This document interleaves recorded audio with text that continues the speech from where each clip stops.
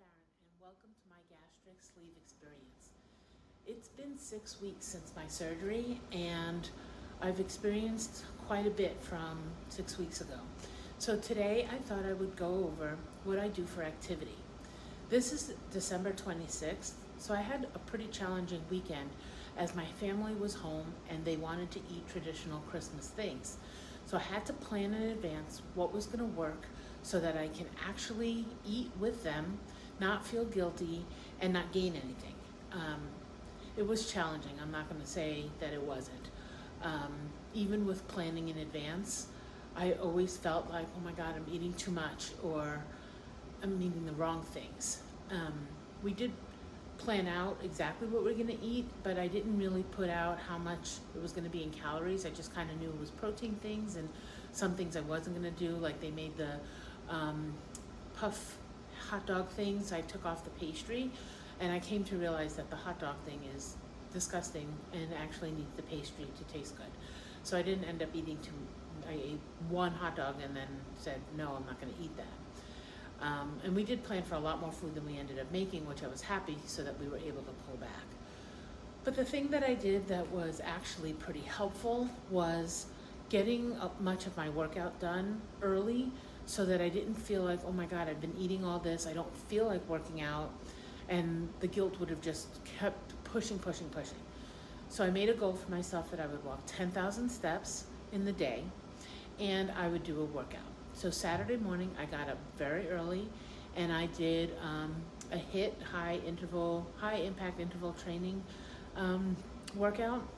And I then on Sunday did a multitude of things. I rode, I boxed, I danced.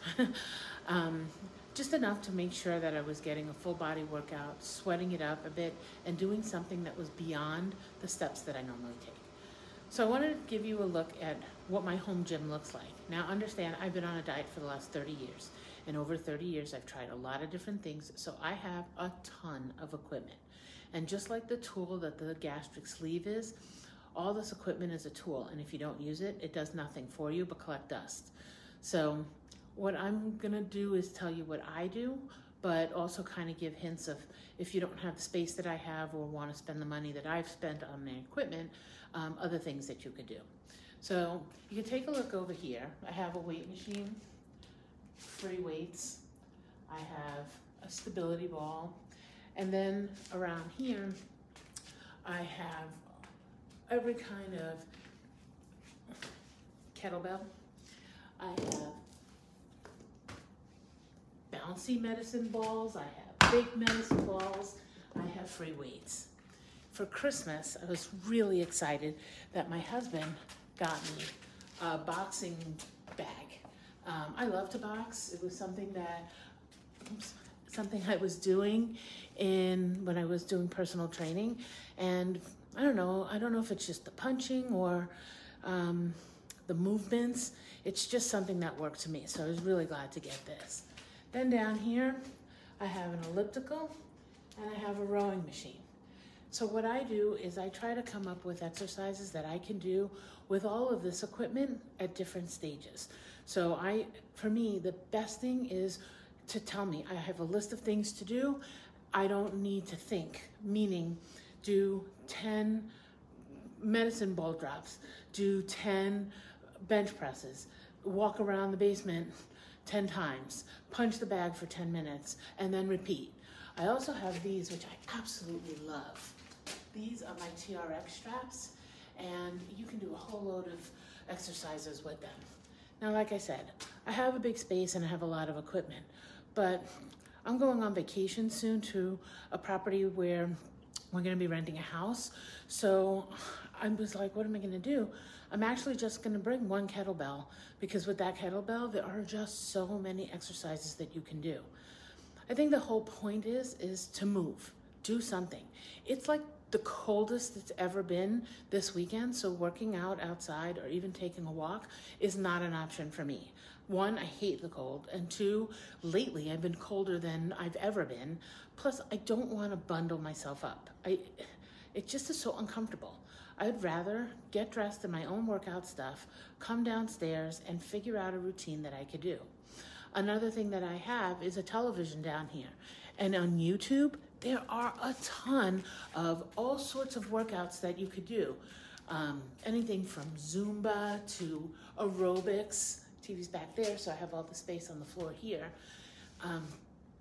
There's just a ton of things that you can do that you can pick your own level. So like I started with beginner Zumba, and I ended up on some senior video, which quite frankly worked perfectly for me.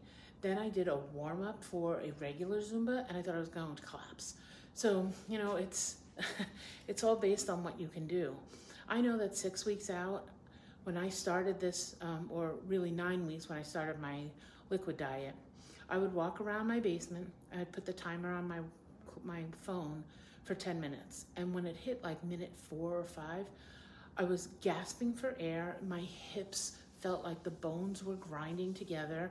My back hurt, and my knees didn't really complain too much, but I just felt overwhelmed, like how am I gonna make it to 10 minutes? I would barely do 1,500 steps, maybe 1,700 steps, and I'd be good. Now I'm doing somewhere between 7,000 and 10,000 steps a day. The 10 is a little much, especially when you do a regular workout. But you know what? Your body's getting used to it. My back doesn't hurt. My hips are not grinding. I'm not staring at the timer, wondering how much longer. My husband comes down and we walk and we talk about the day, and that helps a lot. I listen to podcasts. I'm a true crime junkie, so I listen to true crime stories, and I try to find one that's like 30 minutes, 40 minutes, because that's what I know it's going to take for me to get my steps in. The other thing that I do is when I have breakfast, I will make like scrambled eggs, and I'll take a bite and I'll walk around the kitchen twice, and then I'll take another bite. It helps chew for a long time, and all of a sudden breakfast is done and you've got 1,000 steps under your belt. If you have to do 10,000 steps in one fell swoop, you're gonna think it's too many, and it is. It's a lot. But if you break that up throughout the day, you got this. You can do it. I mean, I'm doing it. I can't even believe it.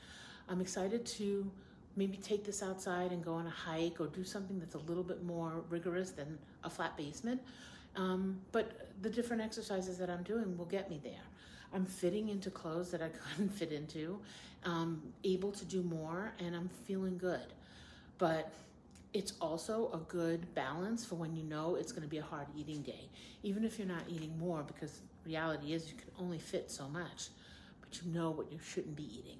And if you eat higher calorie and you're tracking and you're seeing those numbers go up, spend 15 minutes, punch a bag, do resistant bands. These bands are fantastic because you can work all sorts of muscles, step on it and pull them up, stretch them out.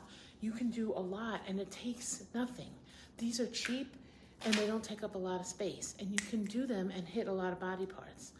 I think it's just a matter of picking what you like to do.